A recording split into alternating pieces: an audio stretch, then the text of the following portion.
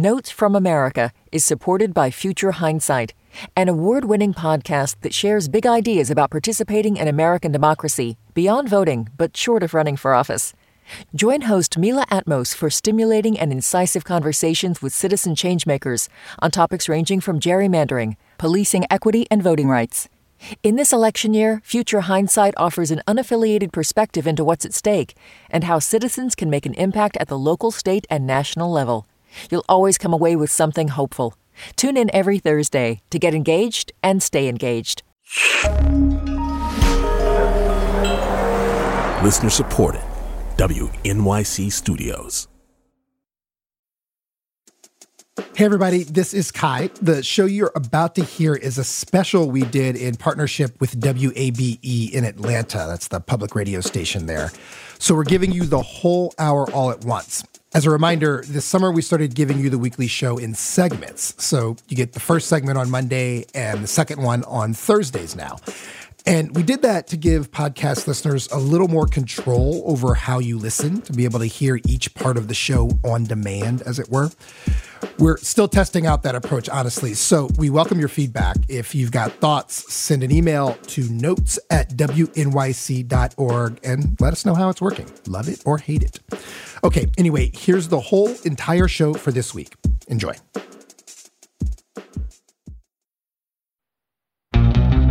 Do you feel represented in American politics today? Whoa, that was loaded. I didn't expect that. I'm an international student, so I'm not really into American politics. More than I would have been in the history of Black people in America, but I definitely don't feel fully represented as a Black woman. As a Black woman, we don't really see a lot of representation in Congress or in politics in general. Roe versus Wade, for example, that affected a lot of Black women specifically, so I'm going to say no. Honestly, no. From an age perspective, a lot of them are 60, 70, have been in their seats for so many years. I wouldn't say that they really represent young African-American people or young people of color in general. Especially as a woman right now, the abortion laws, bans going on. It's multifaceted how underrepresented Black women are in media, politics. I really need more Black women in politics.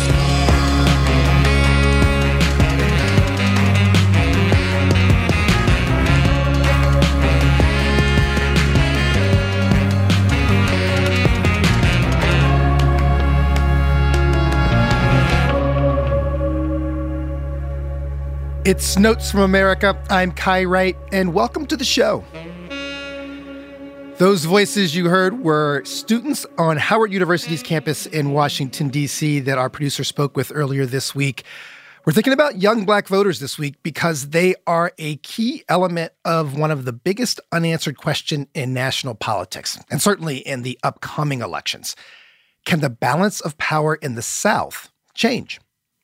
I'm talking about the swath of states and counties that have historically been called the Black Belt, a name technically drawn from its fertile soil, but ultimately drawn from its history as a slave economy.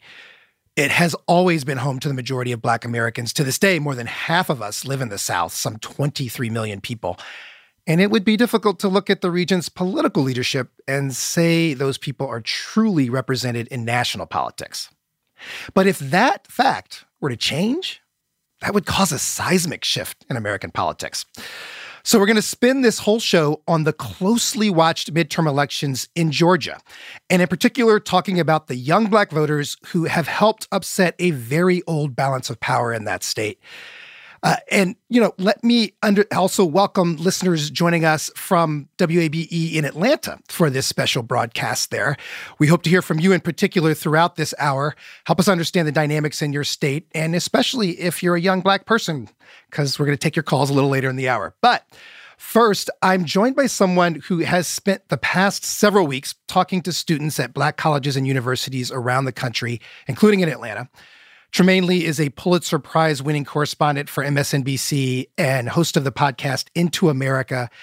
He's been covering the intersection of race and politics for many years, and he's paying close attention to the midterms in Georgia this year. And Tremaine, thanks for joining the show. Okay, brother, it's good to be here, man. All right. Well, so we'll talk about the conversations you're having on these HBCU campuses shortly, but can you first just help me set the stage for why Georgia is so important nationally right now? There's both the Senate race and the governor's race.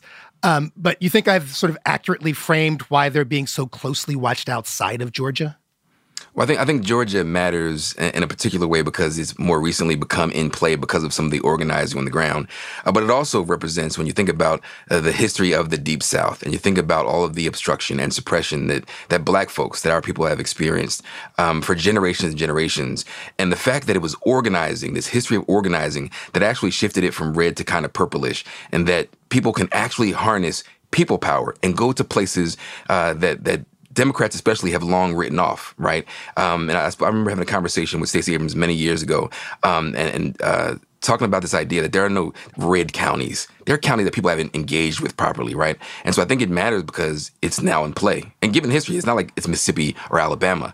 Georgia is special because of the Black power base, but also what they've been able to do organizing-wise. Stacey Abrams, who is, of course, running for governor against Brian Kemp. This is a rematch between the two. And also sort of give us a recap of what happened in 2020. I mean, people likely remember the fight over the recount, but maybe, in line with what you're saying, not the fact that it was very new for Georgia to be a battleground state in the first place. I mean, in your podcast, in Into America, you pointed to some eye-popping data about the role that young Black voters in particular played in that election. It helps set the stage again for what role young Black voters have played in making that state in play. Young voters of color represent a huge growing number of newly registered voters and voters who turned out, which matters in a huge way, especially giving all of the suppression efforts that we've been talking about, right? You have SB 202, this law in Georgia that made it illegal for anyone besides a poll worker to hand out water. They had these voter purges. They were purging people for who've moved from locations or their signatures didn't match, and to have young people organized in a way that they represent more than half of the people registered under the age of 40 are Black people, right? People of color. So pushing the line in that way mattered in a way that people simply just hadn't seen before. Yeah, and the stat I'm thinking of that I had not heard was that Georgia had the highest youth turnout in the country in 2020, I believe, and a third of those people were Black. Those are striking numbers. And I think what is amazing, again, this isn't us, bandwagoning on Stacey Abrams because she is a politician running for governor right now. But what they've been able to do, registering hundreds of thousands of people in Georgia, people who had not been touched before, and young people especially. And that's why we wanted to center on some of these HBCUs and the Atlanta University Consortium, Clark, Atlanta, Morehouse, and Spelman. What they've been able to do in terms of actually reaching young people and getting them mobilized is a feat in and of itself. So for your episode, as you said, in Atlanta, you told the story of this organizing on the campuses of Spelman, Morehouse, and Clark University, Clark Atlanta University. And you talked to a young woman, I believe her name was Janayev, who was on Clark's campus at the time. And I think the story of her political life is an important context for this conversation. She told you about being in middle school when Trayvon Martin was killed. And I want to play that. Listen to this bit of the conversation from the podcast Into America. I watched that trial on TV with my mother, and she was just like silent tears. And I wasn't crying, but I was just kind of taking in that moment. And I remember being seriously infuriated. So Janiyah took her anger and turned it into action. I'm literally in middle school. I didn't know what I was doing, but I was just trying to show something of solidarity. So I remember telling all my friends, everyone who trusted me as a leader, I remember telling them, come to school tomorrow with a hoodie, wear your hoodie over your head. We all walked in with hoodies on our head in the school, and the teachers are just like, take that off. We didn't take it off. And they're just like, take it off. We didn't take it off. Janiyah said the teachers punished them with no recess that day, but that didn't stop her from taking a stand. I want to hear more about that political backstory for her, Tremaine, because so first off, for listeners who may not know, one of your claims to fame as a journalist is you were among those who helped make the Trayvon Martin story into a national conversation. And you've covered all the movements that have followed since then. Why did you feel like that was an important part of Janiyah's story and this story of sort of Black youth turning out to vote in both this election and the previous one? Janiyah, that story was so impressive to me because it speaks to this idea that our politics aren't separate from the way we actually live, and unfortunately the way we often die. And to hear the story of how Trayvon Martin catalyzed her into action. She wanted to push back against the systems that have been hostile against her and our communities for so very long. And she grew up in this very kind of rural community where she often felt like marginalized and silenced. And that it was the killing of a teenager, not very much, older than she was, that pushed her into some sort of action, just spoke volumes. Because I think oftentimes, especially in these conversations that we have, the cable networks and on the radio, politics is like this horse race. And it's interesting from afar. And it's like theory. Right? It's like the ideas that we're positing and wrestling over. When for Janiyah to see a young boy armed with a can of iced tea and some Skittles be gunned down, and she had to mobilize and organize. When I asked Janiyah if she considers herself an activist, she said, "No, I'm an organizer." Right? Activist carries a whole different connotation. But when you're organizing, you're touching people, you're mobilizing people, you're moving people, and it might not seem like a big deal now, this idea of losing recess, but you're a kid and your principal is glaring at you and the teachers are glaring at you, and still to stand up in that way and to see that she's carrying that on into this moment and energized by it. I think it's kind of beautiful, and that real action really matters in real ways in the real world. And she represents that.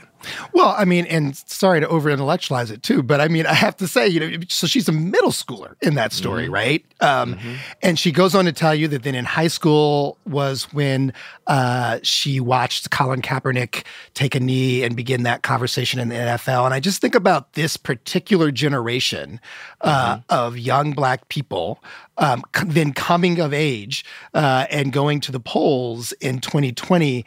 And I wonder about that arc of political life and how often you've encountered that in this group of people. Because, again, trying to explain such enormous turnouts in 2018 and 2020 in this group.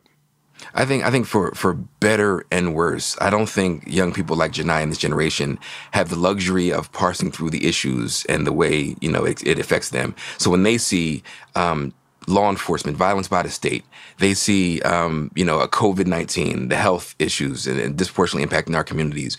When you see the fallout, again, from COVID and the economy, right? And you see mass shootings, and they see the suppression efforts that are still going on today, and they see it as this kind of united assault. And they see that they can utilize social media in a certain way to organize. And so there's this attack on all fronts. And so they're forced to fight back. But yet and still in these conversations, I'm asking them, can we politics our way out of some of these disparities? Can we politics our way? Can we vote our way? Can we register our way out of these very, base level disparities in America? All the threading of white supremacy that still touches us, right? And they say, it's not voting alone. And so they arrive here because they have no other choice.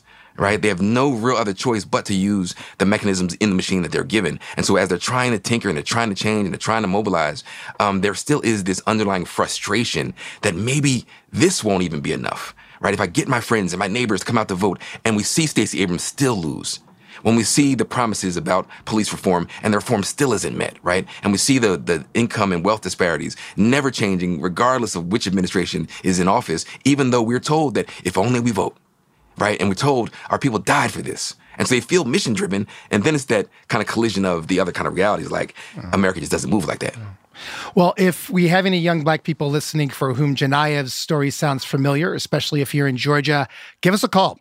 We want to know what you're thinking about now. Or maybe you've got someone like Janiyah in your family who you've watched develop politically, your son, your daughter, perhaps.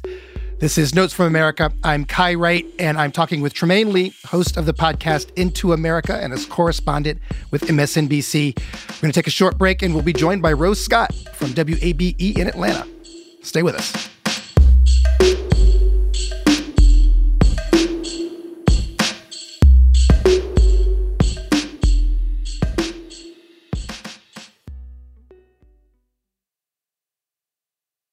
Hey everyone, this is Kusha. I'm a producer. Last week, we asked Iranian Americans how it felt to witness the protests happening right now in Iran from so far away. Here's one message we received. As an Iranian in the U.S., it's been really difficult watching what's happening in Iran right now. So many people have asked me, with well intentions, how they can help, And I don't know what to tell them because there's nothing they can do, just like there's nothing I can do but to sit and watch and to amplify their voices and share with my friends what's happening there. It's really, I feel helpless. I feel very lonely and scared for speaking up.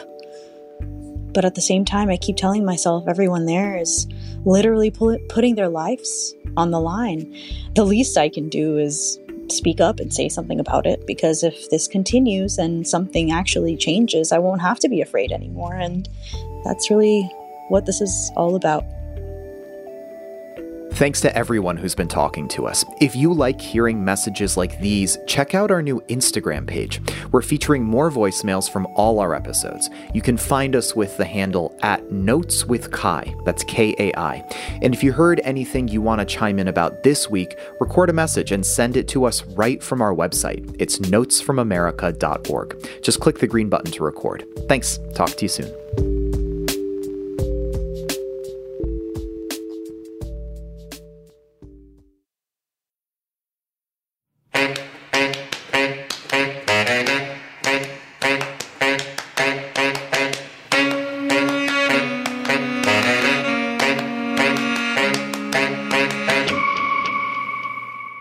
It's Notes from America with Kai Wright. That's me. I'm joined by Tremaine Lee, host of the podcast Into America and a Pulitzer Prize-winning reporter on the intersection of race and politics.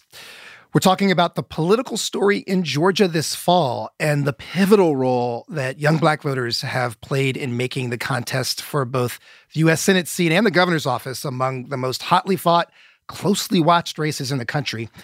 And we can take your calls. I'm particularly interested in hearing from young Black voters, or potential voters, I guess. What's been your political evolution and what's on your mind this election, especially if you're in Georgia? And let me welcome Rose Scott. She is host of Closer Look, which airs every weekday on WABE in Atlanta and, of course, as a podcast. Rose, thanks for joining us. Not a problem. I appreciate it. So, Rose, I want to play you something that a young woman said to Tremaine in his show. This is a young woman who has been registering voters at HBCUs in Atlanta. She was in college during the 2018 campaign, which was when Stacey Abrams, of course, lost to the current governor, Brian Kemp. As we've said, they're in a rematch this fall. Here's what she told Tremaine about watching that race as a young Black woman. A lot of us were under the understanding that Georgia was a hard red state. If we wanted to see progress, then maybe we'd see it in Atlanta and that metro area. But as a state, we were never going to be that progressive. And it was just seeing Stacey Abrams run. Yes, she lost, but yes, it was closer than a lot of us even thought possible at the time. And Rose, I mean, setting aside the partisan question here, if that's possible, but just really thinking about the young Black people in general in Atlanta and in Georgia, does what she said resonate with you? Is that a common sentiment among Black voters in 2018 that like, wow, this changed my understanding of like what we could do in this state? I think so. And I think particularly for her demographic. And first of all, let me say thank you for inviting WABE on this broadcast, and as well, what's up to Tremaine. I love his work. You know, I think back to 2008 when Barack Obama was running, and I remember covering the AUC here, which are the historically Black colleges and universities, Spelman, Clark Atlanta, Morehouse School of Medicine, you name it, everybody over there. And so I remember just the excitement and the motivation. And I think we're seeing that now. We saw it in 2018. We're seeing that now. A Black woman who is a product of an HBCU, let's be really clear about that, who was running for the highest elected position in the state of Georgia for governor, and it was closer than what a lot of people thought it would be. And I think where the folks argue about whether or not Georgia has truly turned blue, or is it fading out of red, or if it's purple, whatever folks want to call it, this state is changing because of the demographics, the population, and also I think to what Tremaine has been doing in talking to young folks is that you are seeing this motivation. It's a motivation factor for young voters Democrats, progressives, Republicans, but particularly with the young black voters, I think there is a problem, though, and we'll get into that, and that is also engaging young black males and black males in general. And I started, and maybe you're already answering this question, but I started by saying that this election and really the past few elections in Georgia feel like sort of the ultimate bellwether. And again, I mean, not just about electoral politics, but just thinking about race and political representation more broadly in the South. I mean, am I putting too fine a point on that? You've been reporting there for 20 plus years. Does it feel like the state is at a crossroads, or can that be overstated? No, look, Georgia is changing, and that is again, I can't, harp on this enough. The demographics are changing. And I also think the mindsets are changing. It used to be that, okay, if you're a Democrat, you could depend on the Atlanta area and maybe a few counties around that. And then the southern counties, the rural parts of Georgia were going to go to Republicans. That's not necessarily a given anymore. But this state's population has changed. I think also, too, remember this now, from probably 1972 to about 2016, unless there was a Southern Democrat on the ticket, which would be Bill Clinton. And then obviously, look, Republicans held on to Georgia in terms of winning. So, Joe Biden won over Donald Trump. It was by a very small margin, but he won. It was the narrowest margin of victory in the country that year. So Georgia has been changed, but also, too, I think that the electorate realized that there were some issues with the Trump administration. I think people were tired of some of the issues with the Trump administration. And I think you saw people...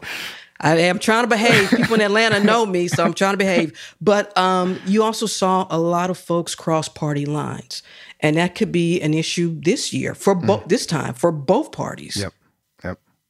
Well, let's hear from some callers. Let's go to Pebram in Atlanta, Georgia. Pebram, welcome to the show. And am I pronouncing your name right? Pedram. Okay. Pedram. Like Pedro, only with rum at the end. Thank you. Got it. How are you? I'm well. Thanks for calling in. What do you want to share with us?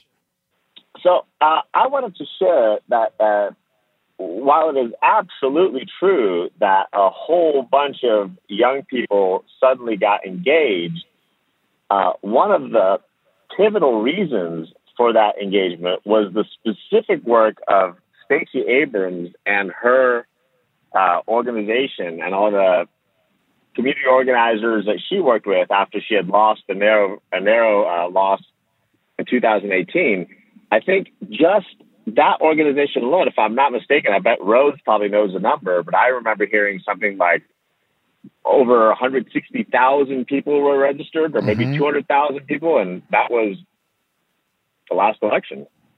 Yeah, and so your point being that the electorate has been expanded, and this was the core idea of Stacey Abrams' campaign in 2018, right, Tremaine? That she was going to, well, either of you, but I see you nodding, Tremaine, that she was going to expand the electorate, and that worked.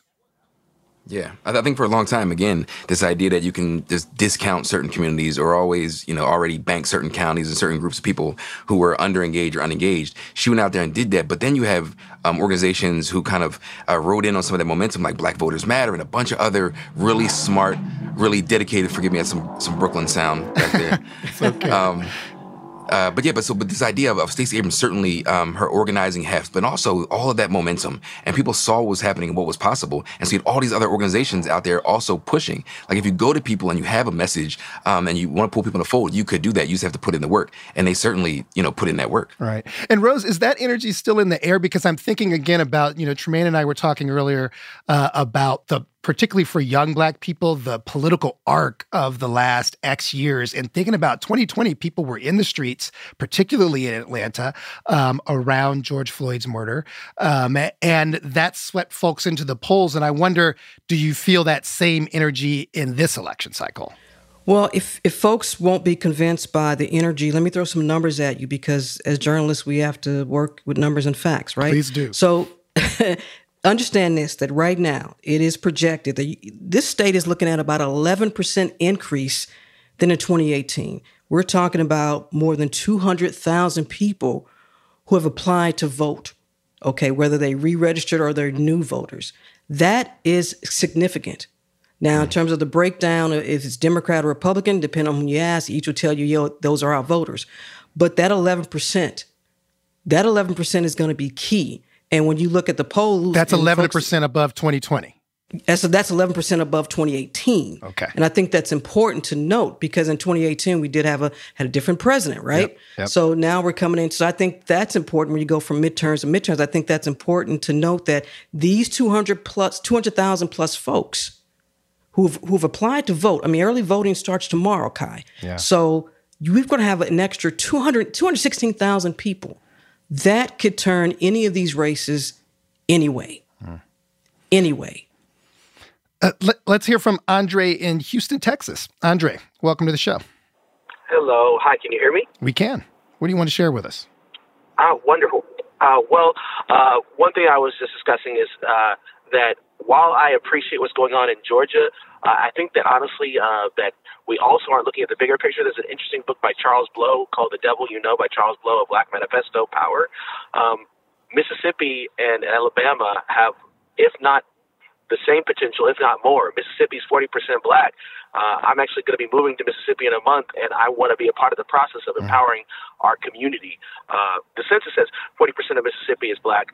I'm sure that there's an undercount as well, and so that's clearly one of the biggest potentials we have. While we can learn from the example that's happening in Georgia, I think that the same thing can happen in Mississippi, if not Alabama as well. And I think that that's an area that we need to invest in and support as well. Thank you for that, and learning Andre. from the example that's done in Georgia.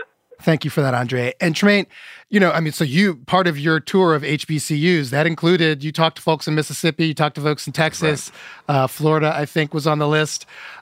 What about this idea of what is happening in Georgia in terms of the registering and mobilizing of black voters to change the outcome or to change the balance of power, exporting to other southern states where you similarly, as Andre says, has huge black populations that have been historically, frankly, disenfranchised?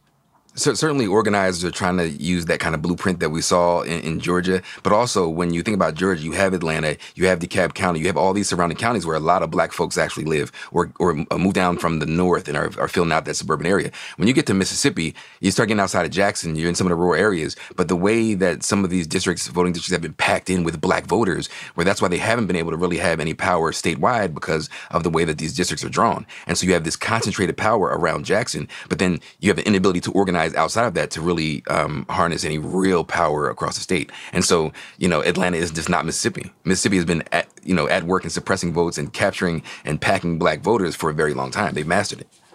Well, but I mean, as you talked about in your episode on Georgia, that the voter suppression story is a big part of the Georgia political story as well. I mean, as alongside the expansion of the electorate, there has also been a wave of new laws that both you and Rose have hinted at.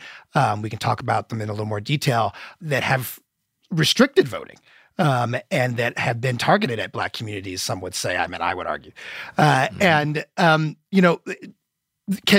that also be exported from state to state, I guess?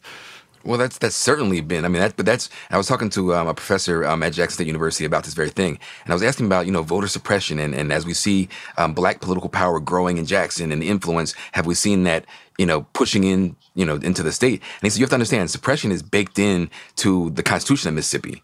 Black voter disenfranchisement is part of the entire system and always has been. And so he's like, that's the default position. So it's not a matter of kind of exporting the suppression efforts to a place like Mississippi. Mississippi is an OG in that kind of suppression game. Okay. And so that's when the way he described it, that it's baked into the fabric in a certain kind of way where it's written into law early on.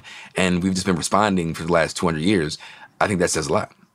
Rose, that fight over access to voting that we've alluded to a few times in Georgia, it kind of got obscured in 2020 with the fight over the presidential outcome when Georgia Republicans did not embrace Donald Trump's effort to overturn the results there. And that became the big story. But before that, there was quite a story about, in particularly in the debate between Brian Kemp and Stacey Abrams about whether or not there was an infrastructure suppressing black votes. There's been a new law that took effect in 2021 in Georgia that, among other things, put some new restrictions on absentee voting. One thing that has stood out that I want to ask you about, that this has become part of the national news, is the piece of the law that's a provision banning people from doing stuff like passing out water to voters who are standing in line.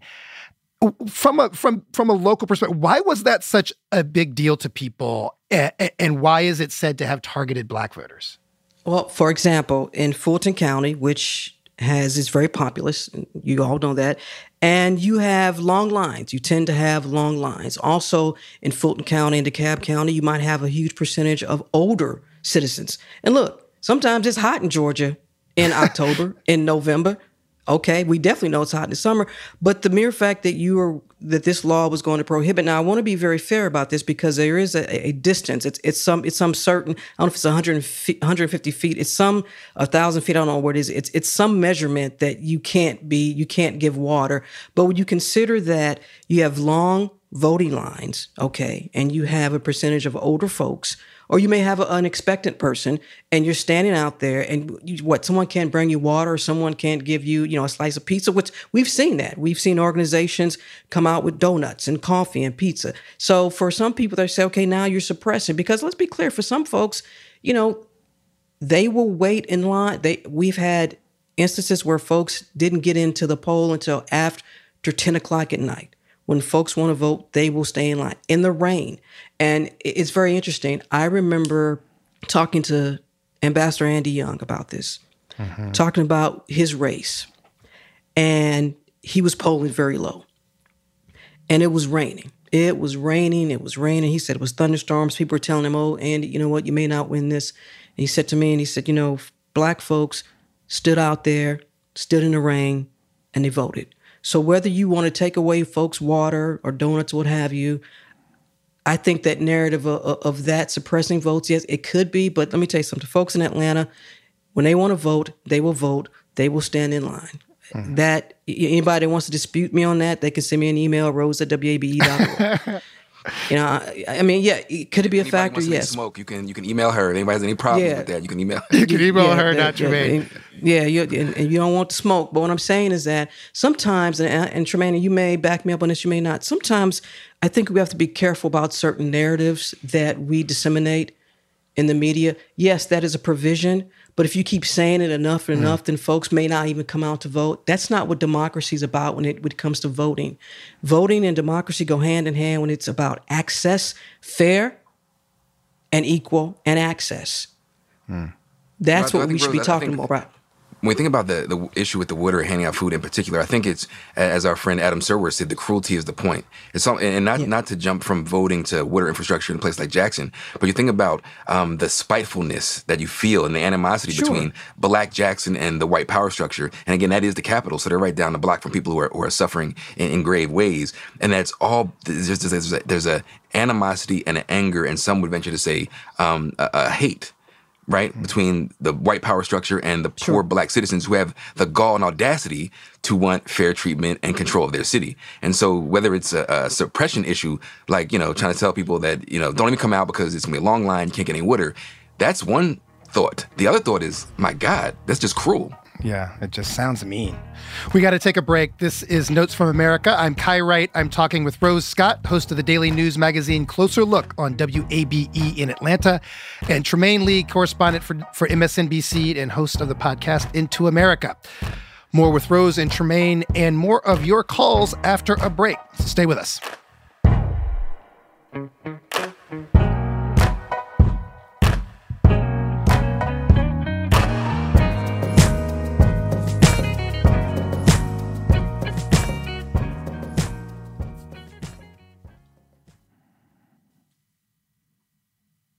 At Radiolab, we love nothing more than nerding out about science, neuroscience, chemistry. But we do also like to get into other kinds of stories. Stories about policing or politics, country music, hockey, sex, of bugs. Regardless of whether we're looking at science or not science, we bring a rigorous curiosity to get you the answers. And hopefully make you see the world anew. Radiolab, adventures on the edge of what we think we know. Wherever you get your podcasts.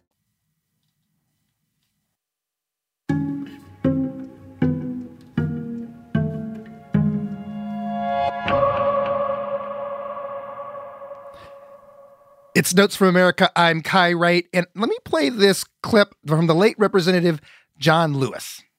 Those who have said be patient and wait, we must say that we cannot be patient. We do not want our freedom gradually, but we want to be free now. We are tired. We are tired of being beaten by policemen. We're tired of seeing our people locked up in jail over and over again, and then you holler, be patient. How long can we be patient? We want our freedom, and we want it now. That was the late Representative John Lewis at the March on Washington in 1963 when he was a young student activist who wanted to see change and see it fast. I'm still joined by Rose Scott of WABE in Atlanta and Tremaine Lee of MSNBC's Into America podcast. And Tremaine, I play that John Lewis clip because it makes me think about something one of the young people you interviewed said. She said that one problem that she has when she's talking with her peers about voting and trying to register voters is that political parties, and really we're talking about the Democrats here, I suppose, they promise immediate change that then does not materialize.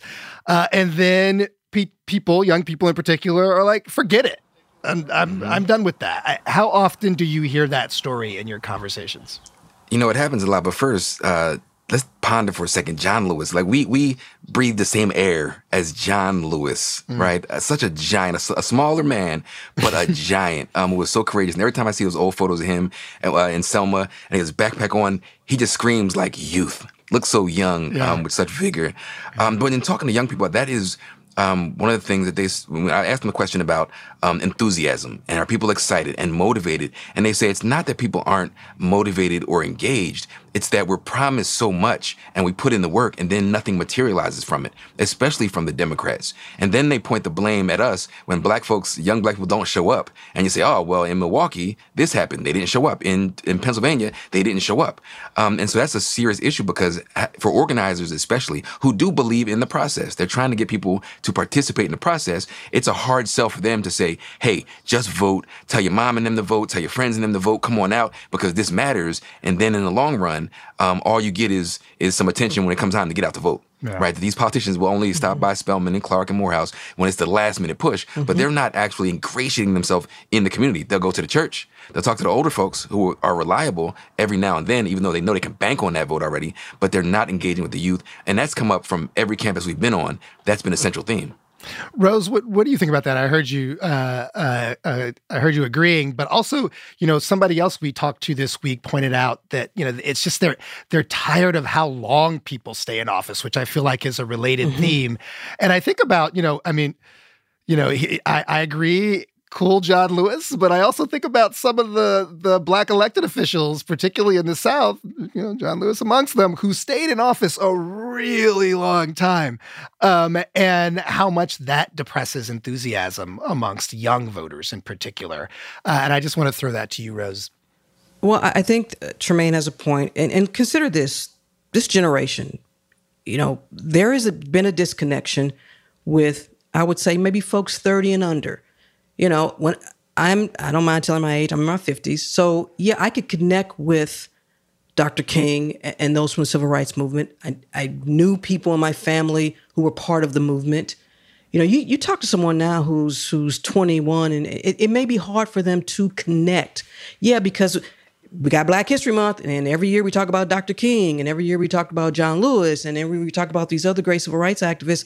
And I think what's been interesting is that perhaps there hasn't been a stronger passing of the torch, or perhaps there's been differences in terms of ideology or strategy. I've talked to young folks who identify as progressives, and they say, yeah, we can borrow a template from the civil rights movement, but this is different. We have to have a different way. We have a different way of thinking. We have a different way of mobilizing. Dr. King didn't have Twitter. Dr. King they didn't have that. Okay. We have a different generation. I think there's something to be learned from both sides. I think you can learn a lot from the younger generation to say, okay, how are you all going to mobilize and how are you going to get your message out?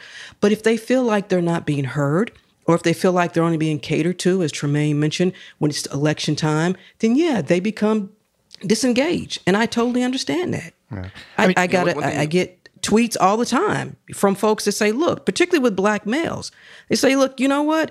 You all only want to come to us when it's time to vote. But what about the issues that are important to us? Yeah. And I think that's where, and since we're talking about the Democratic Party, that's where the Democratic Party's got to be stronger in. This is not a Stacey Abrams problem with black males. This is a Democrats problem, and it's been trending for a long time. Well, Tremaine, you were trying to hop in there. Go ahead. I was just going to say that I think you're right in that there hasn't been a passing of the torch and a grooming of the next generation. Young people have had to snatch the torch, but the fact that they have to take it and they have to have this adversarial sometimes relationship with the machine, because that is the other thing that we've known for a long time. There are black gatekeepers in our communities who they are the power brokers. You go to South Carolina, you know who you're going to go talk to. Yeah. Before you went to Missouri, you knew who you were going to go talk to. And I think this generation, they're not content with that necessarily. In places where they actually, think about in Missouri, you had Ferguson, you had St. Louis, and you have a whole generation of activist leaders emerging from that had the power and the mobilizing, skill and apparatus to actually challenge the machine. But everyone's not so fortunate. Mm. Quickly, we have a YouTube question about when does early voting begin? If you're in Georgia, it begins tomorrow. Yes. And otherwise, it's different in every state. But a number of states have started to vote. The election is upon us. And listeners, we can take your calls more broadly now. I'm going to open it up to everybody. If you've got a question about the midterms, particularly in Georgia, or about the change in black political power, I'm using the word change. I'm not going to say rise or fall for the change in black political power.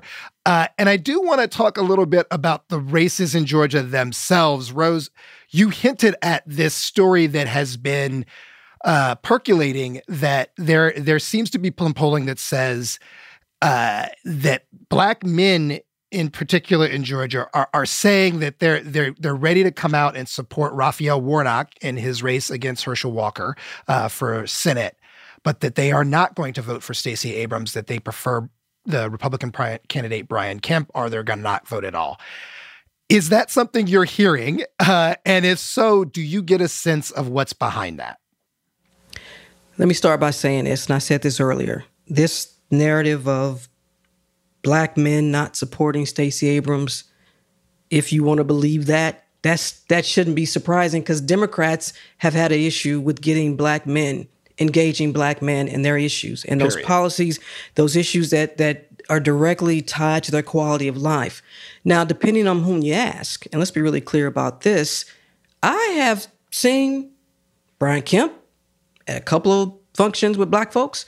I've seen Stacey Abrams at least 24 functions with black folks, with black men. Again, going back to what I said earlier about narrative and how we disseminate information. Mm. You know, if you ask one individual and they say, well, I'm not going to vote for Stacey Abrams because of X, Y, Z, and I'm a black male, okay, fine.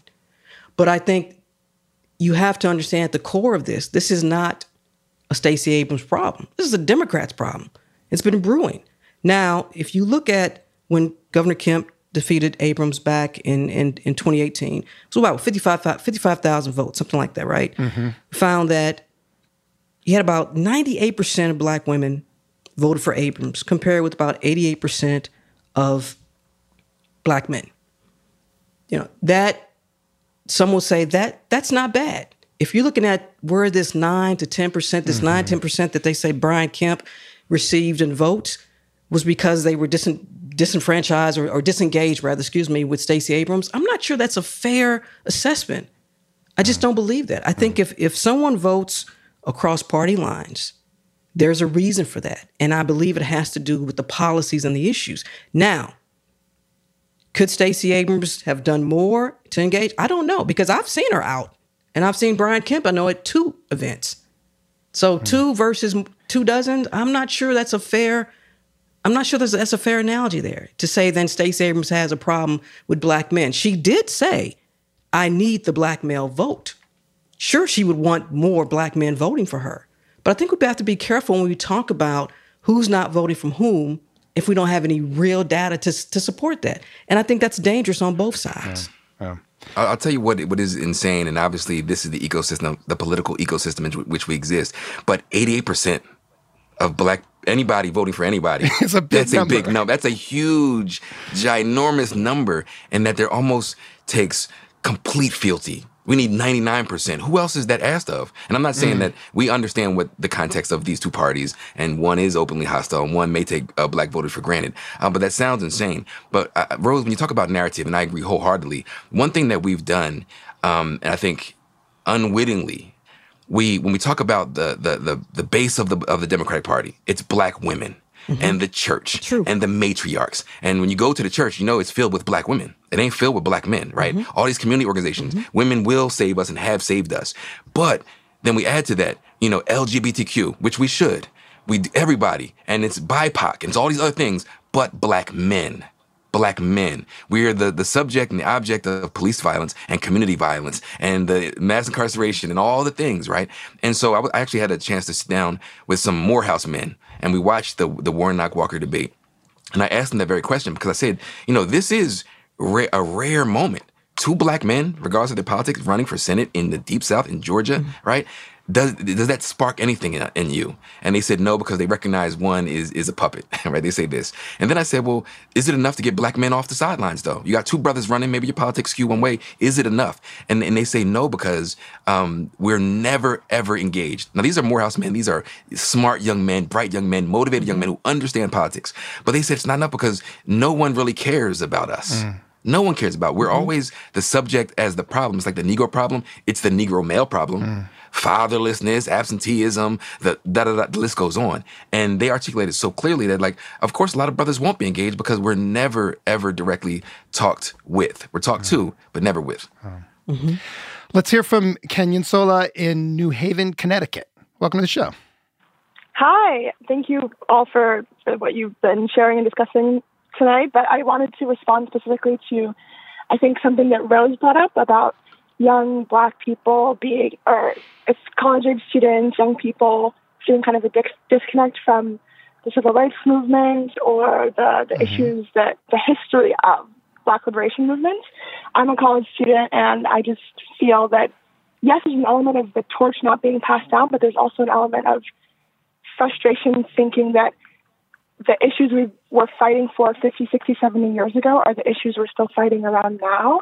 And it's not just not knowing the history or not feeling engaged with the history, but honestly knowing so much of the history that it starts to feel like, whoa, how can it be that we're in the same place, and how much faith can I really put in the process if I'm looking back at my history and it's so being repeatedly echoed by what's happening around me today?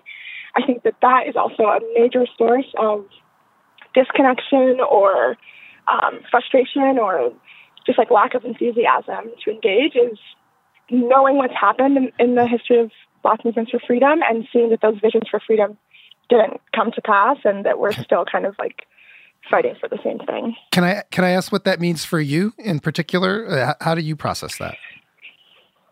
Yeah, that's a great question.